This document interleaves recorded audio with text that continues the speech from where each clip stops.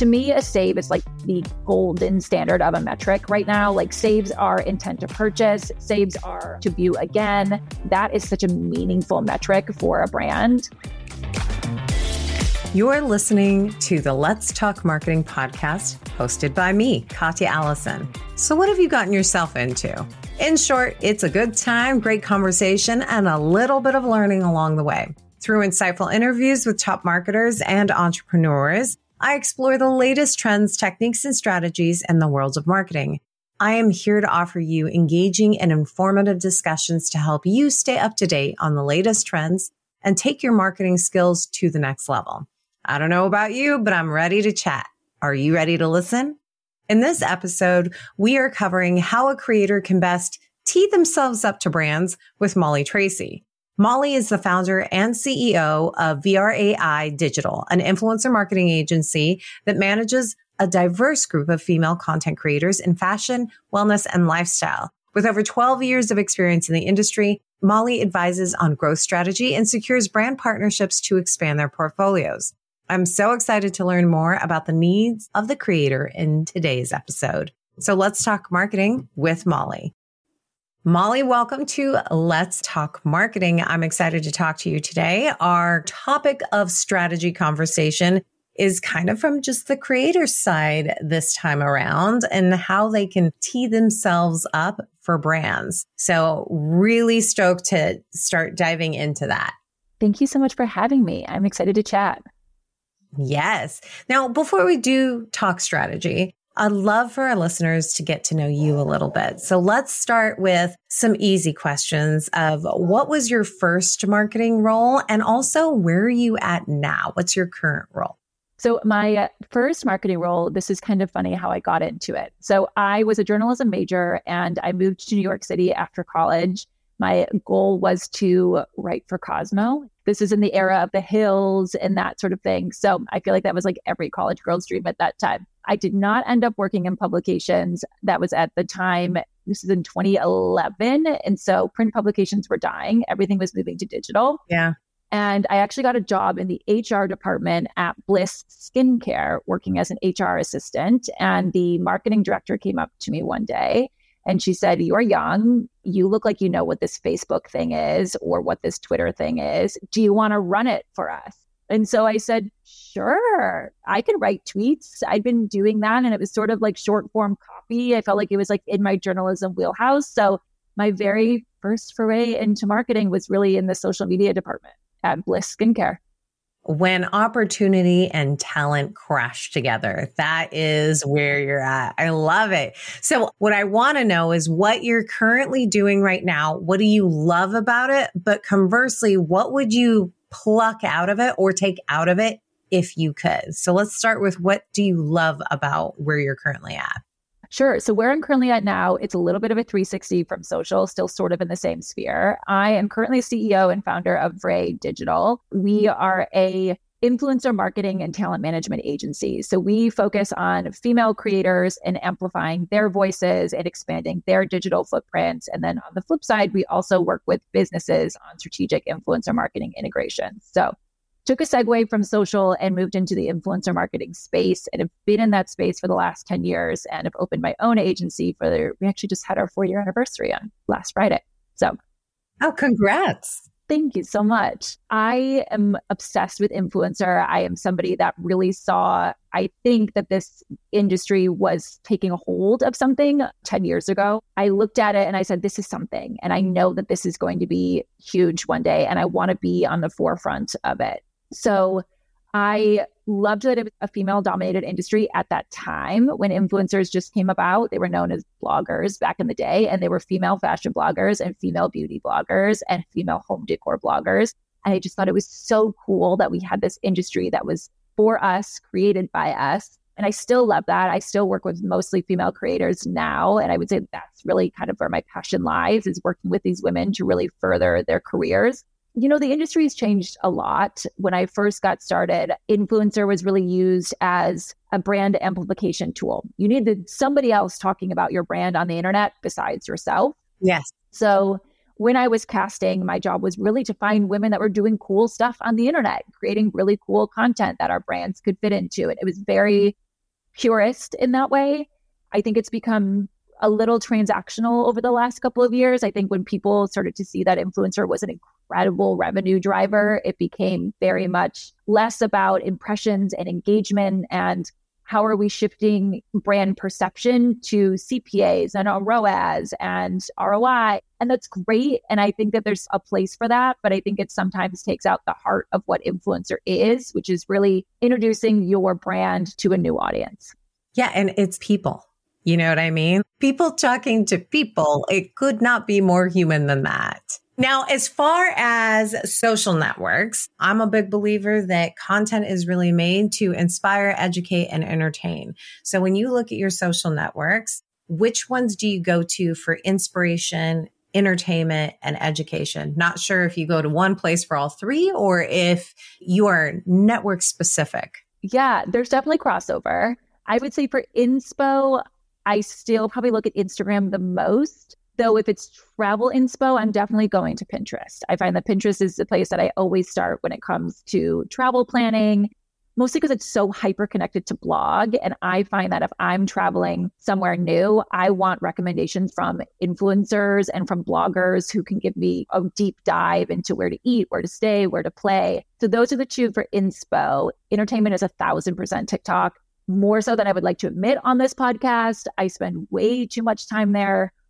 I try to mask it as research. Let's just say that it is to make me feel better about it.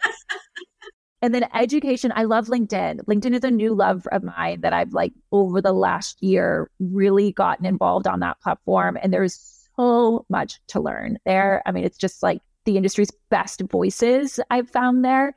So that's really where I would say for education.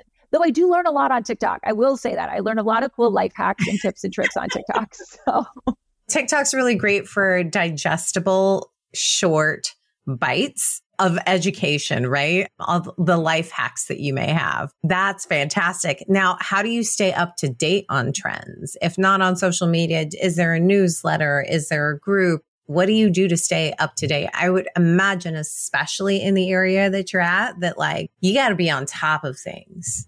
You do. I definitely turn to social for that. I think I use in terms of what type of content is trending and how I can look at that for each of my clients and sort of convey to them how they can tweak this trend to make sense for them or their audience.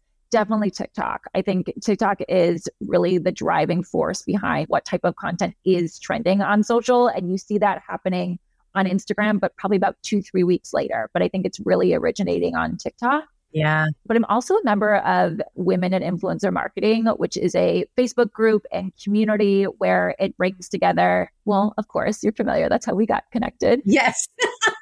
Huge shout out. I think I just had another shout out to Women in Influencer Marketing. Well, it is an amazing group. It is, for me, one of the ways I also do keep in touch. And it is such a warm, welcoming group of women that are really there to support one another, as well as stay on top of things and ask questions from such an authentic place. And it's so well received. It's such a safe space. And that's really hard to find in the digital world that we live in now.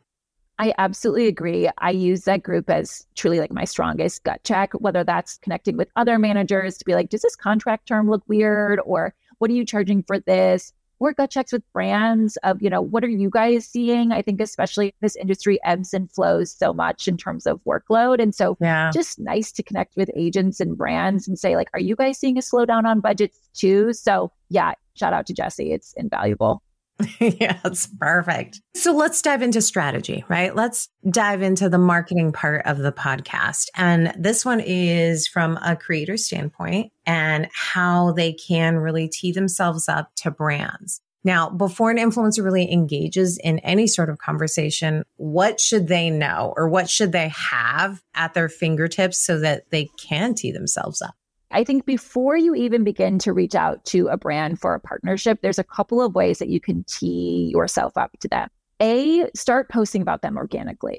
If you're using their product and you're loving it, and let's just say, for instance, it's a mascara and you're wanting to work with this beauty brand, start incorporating that mascara in your Get Ready With Me videos, start sharing it in your going out type videos, start talking about the product. Start linking the product, whether that's to a Sephora or Target. Start gathering some of that data Start engaging with that brand on social media. Let's make sure you're following the brand on social. There is nothing worse than getting a pitch as a brand saying, I love your brand, and you don't even follow them on their social media channels.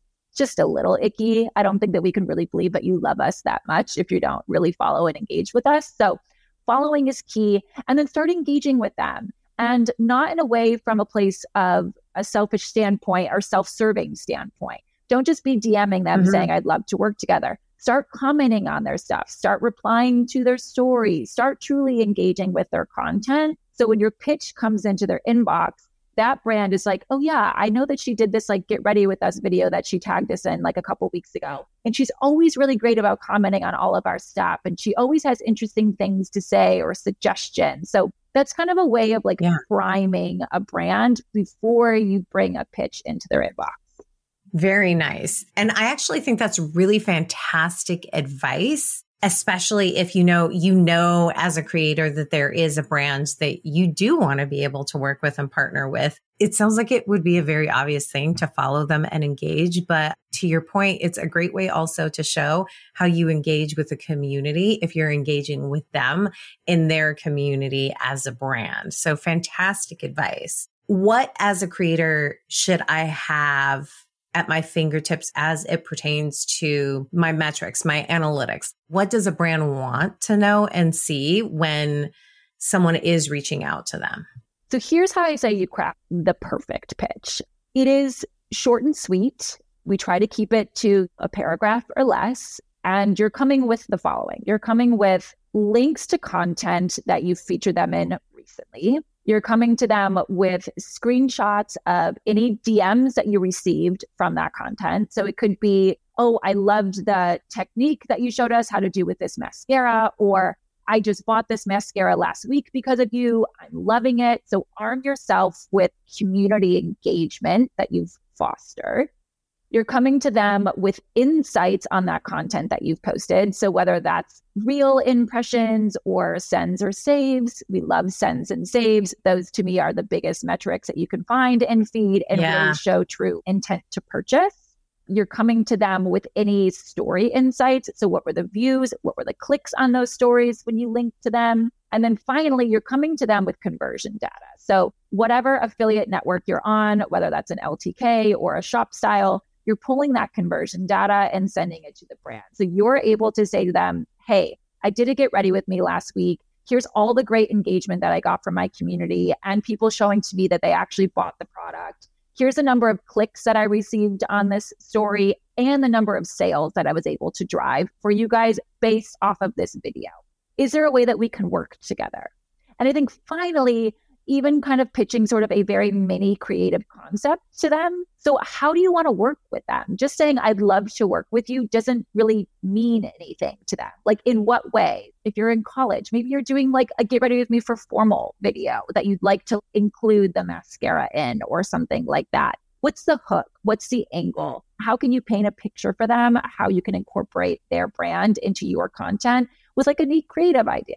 What I really appreciate about what you outlined was, and I don't know if you know that you did this, but you started from qualitative to quantitative as far as like what an influencer and a creator can bring to a brand when they're pitching themselves. What a great idea to show already the posts that you're doing unpaid so that they can see the quality of your work, but also the screenshots of the engagements, the DMs. I don't know that we talk about the qualitative enough when it comes down to it. And I think that that can be a real game changer for influencers and brands if they start to see things like that.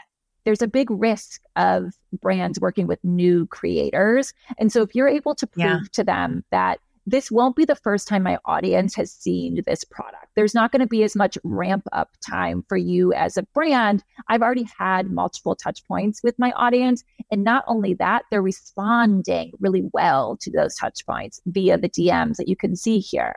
So it's just a little bit less of like a barrier to entry for a brand to be like, gosh, this is a whole new creator. We know nothing about their audience. We have no idea if they're interested in us or our brand. Well, yeah, you do, because I have all this evidence that I've just showed you.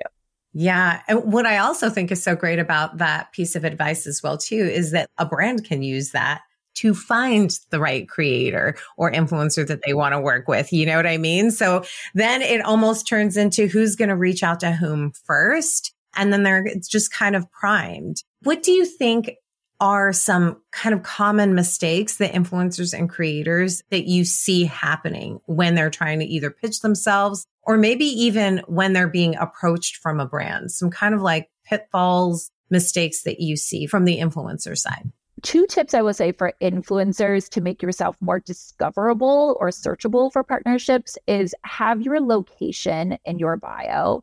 That's huge. There's not enough of that happening. And so many of the campaigns that we work on are regionalized, especially if you're a beauty creator. A lot of the campaigns that you work on might be retailer specific. So if you don't have that retailer in your region, you wouldn't be able to be booked for that campaign. Whereas some of these regions can be a little bit more just kind of tough to source talent from. So it's like a godsend if you have your location in your bio. And then always have your email in your bio, not just in the email button on Instagram.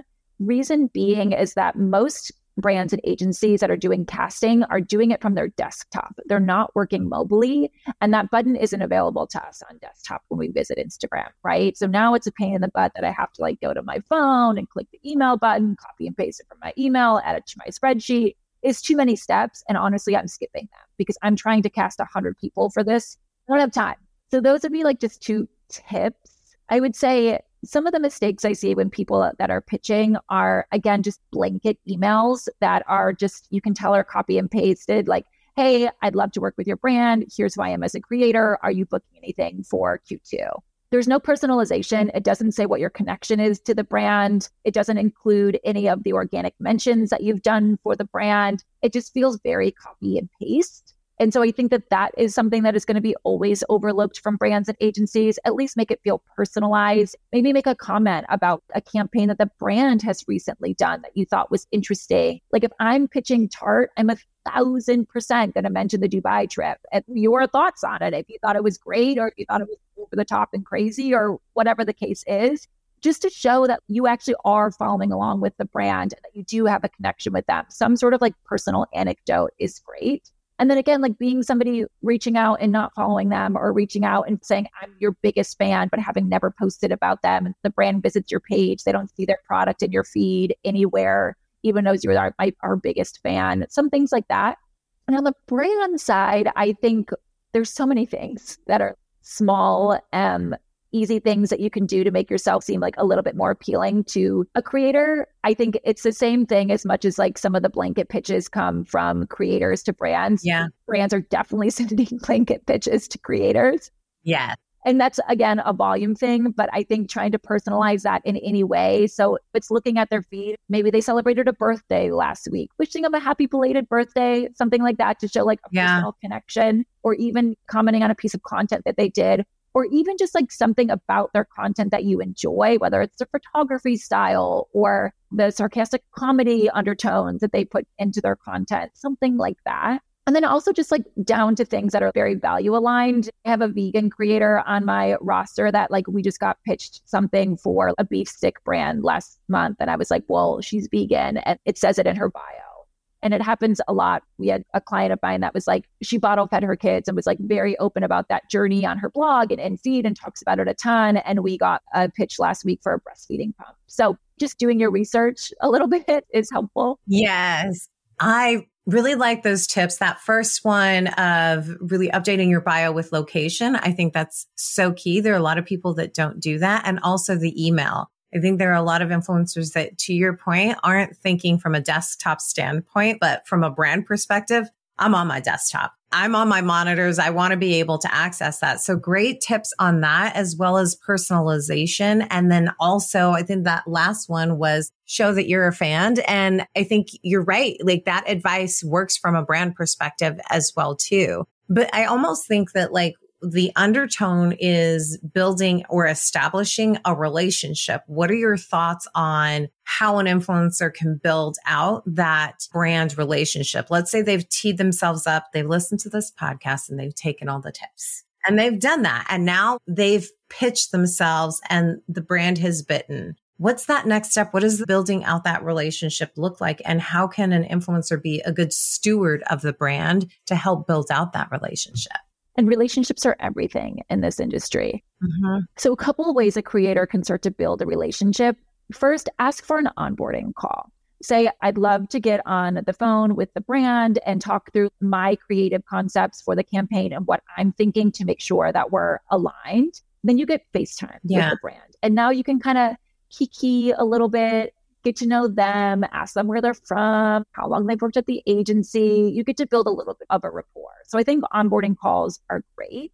I think definitely any sort of added value that you can do for the brand goes a really long way. So if you're working on a partnership that is supposed to go live in the next 4 weeks, start peppering in that product next week when you get it. Do an unboxing when the product arrives. Let's go back to mascara. I'm reviewing this mascara right now. I'm going to share my thoughts in a couple of weeks, but want to get it on your radar that I'm going to be doing some testing. And then maybe a week later, you're doing a get ready with me and you're just popping it in and being, hey, I'm really loving this mascara. Full review coming, but so far so good. So start peppering in some organic mention. That goes such a long way with the brand. They're so appreciative of that. Yeah.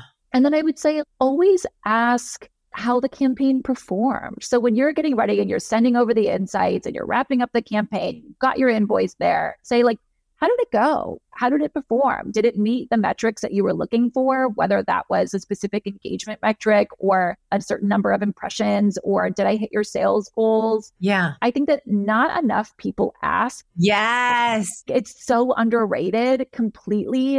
And I think it's such a good way to then spark the conversation to talk about renewing that partnership. If they come back and say, actually, you crushed it. You completely outdid the numbers that we were looking for. You could just say, great, let's do a round 2. Let's keep the momentum going. Clearly, we've laid really good groundwork here. So that I think is always important.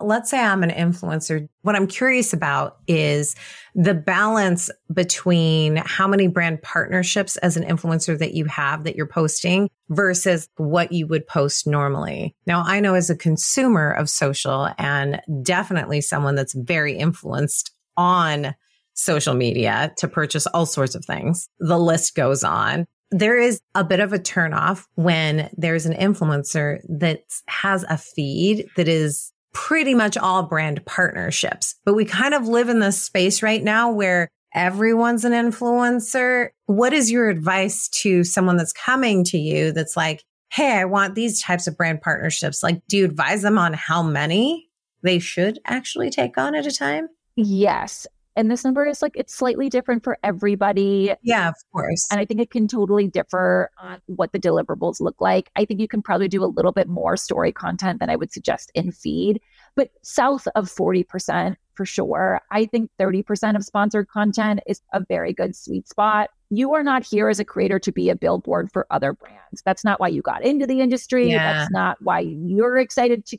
create content and connect with your audience. It certainly at least shouldn't be. And I don't think that people are necessarily following you because they're really looking for your ad content. I think they are following you because they enjoy you and your life or whatever your take on that is. And so you want to give your community what it is that they followed you for in the first place. 30 to me is a sweet spot. That's about 1 a week, which I think is good. 2, I think is fine. 3, 4, 5 is a lot. It is a lot. I think around 30% is a good sweet spot. Is that also an added value you think from an influencer creator side to bring up to a brand when they are approaching them? Is hey, I'm very selective with who I partner with and what my community resonates with. This is how many brand partnerships I say yes to. And I'd really like one of yours to be one of those because I feel really strongly about it. Is that a direction that can be used? A great way to tee yourself up? No, I think it's a great angle to work in there. If you're somebody who only does a few partnerships a month and is very strong in your conviction on that, I don't think it's a bad thing to say that to a brand at all. Yeah. I'm incredibly selective of who I work with. I have small spaces on my editorial calendar, and I'd like for one of those to be your brand. And I'd like to look at building out something longer term with you because most of the partners I work with are long term or whatever the case is. But yeah, I think it's a great bargaining chip to say that I have scarce space in my editorial calendar. I mean, I think a little bit of scarcity makes anybody want to jump on things, right? Nobody wants to feel like they're missing out on something.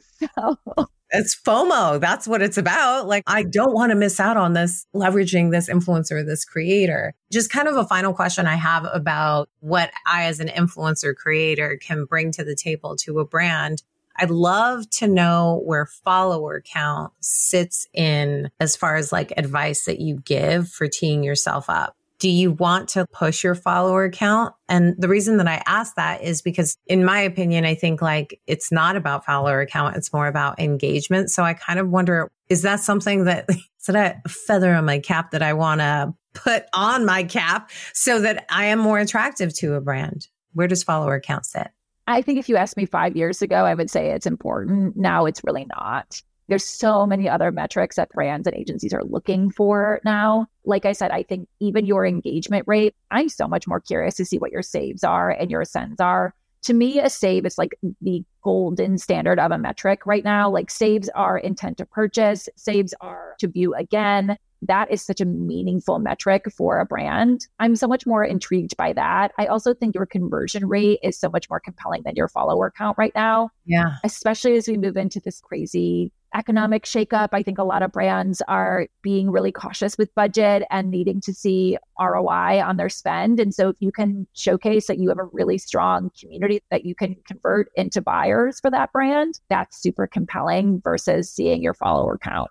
I love that viewpoint of things too. And to your point, saves are really huge. As you're talking about it, I'm thinking of all the things that I save and I go back to. I'm so intentional on why I've saved it, either to share it with someone else or to truly convert. So great metric to ask for. And then also shine light to if you are an influencer wanting to work with a particular brand. Now, I could talk to you forever, but I want to be very conscious of your time. So I have one final question for you. And that would be, if you knew then what you know now, what is the marketing advice that you give to yourself?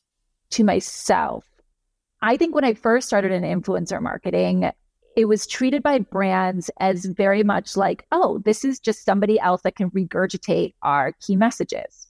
And so it was very, here's the exact brief. Here's what we need content to look like exactly. These are the exact messages that we need you to say in this way. And I think that that made brands really comfortable to spend money because they were like, well, at least we're getting exactly what it is that we're looking for. And we get to kind of control this narrative and we get to control the style of the content. And that makes us feel comfortable, even though this influencer feels crazy to us. And this is kind of out of box for us. But at least this is a way for us to feel comfortable. And I think we've gotten so far away from that. And I wish that I had had the insight that I do now to know that it really is a trust in the influencer and a constant reminder of you contracted this person because you trust their relationship with their audience and you enjoy their content and you think they're a brand fit. And so loosening the reins on that, I wish that we had the forefront to be able to do that. But I think back then we were really just doing whatever we could do to like sell in programs to our clients and make them feel comfortable. But I feel like those brands that started with us 10 years ago probably would have been even further ahead than they were in the 2 years after that if they had really kind of trusted that. But, you know, it is what it is. You had to get people to sell into the program and dip their toes and let them feel comfortable doing it. But I think that's definitely the biggest takeaway that I've been able to adopt since working through this industry. It's just really relying on the creator to bring the vision to life versus sort of spoon feeding them something from the brand to then try to adopt for their audience. Those are great final notes to end on. And you know what? You know it now. So that's really the key. That's what you take moving forward. I really want to thank you for just sharing your insights, bringing your knowledge, and just being a guest on the show. Thank you so much for taking the time. Thanks for having me. I really appreciate it. No, it was so much fun. Thank you. I love bringing in the creator's perspective when talking about influencer marketing or the creator economy space. I think oftentimes it's something that is overlooked. But creators need help too. So I've got my key takeaways on today's episode. Number 1, if you're a creator, before reaching out to a brand for a partnership, you should engage with the brand by posting organically about their products, following and engaging with them on social media, and commenting on their content to prime them up for a potential pitch. This genuine engagement and interest in the brand can increase the chances of a successful partnership. Number 2, when reaching out to brands, influencers should arm themselves with community engagement metrics, insights on posted content, story insights, and conversion data to really showcase their impact and effectiveness. They can also try pitching a mini creative concept to the brand to paint a picture of how they can incorporate the brand into their content with kind of their unique perspective. Sharing all of this information can really increase the chances of a successful partnership too. And lastly, there are some tips for influencers to make themselves more discoverable and attractive to partners or potential partners. Include your location and email address in your bio. Molly felt very strongly about that one. And then when pitching to brands, avoid blanket emails. Take time to really personalize your pitch by mentioning your connection or mentioning organic mentions of the brand. And lastly, do some research before pitching to help avoid mistakes and make the partnership, again, more successful. I'd love to hear what nuggets of insights you walked away with from today's episode. Subscribe and follow on LinkedIn, YouTube, Spotify, or wherever you listen to podcasts. A special thank you to my podcast producers, the amazing team at Content Allies. I'm obsessed with them, so ask me more. Check out the episode page to learn a little bit more about Molly, as well as how you can reach out to me. Thank you so much for spending your time with me today. Until next time, may the conversation flow, the laughter linger, and the outlook remain optimistic, but grounded in reality. This is Katya signing off.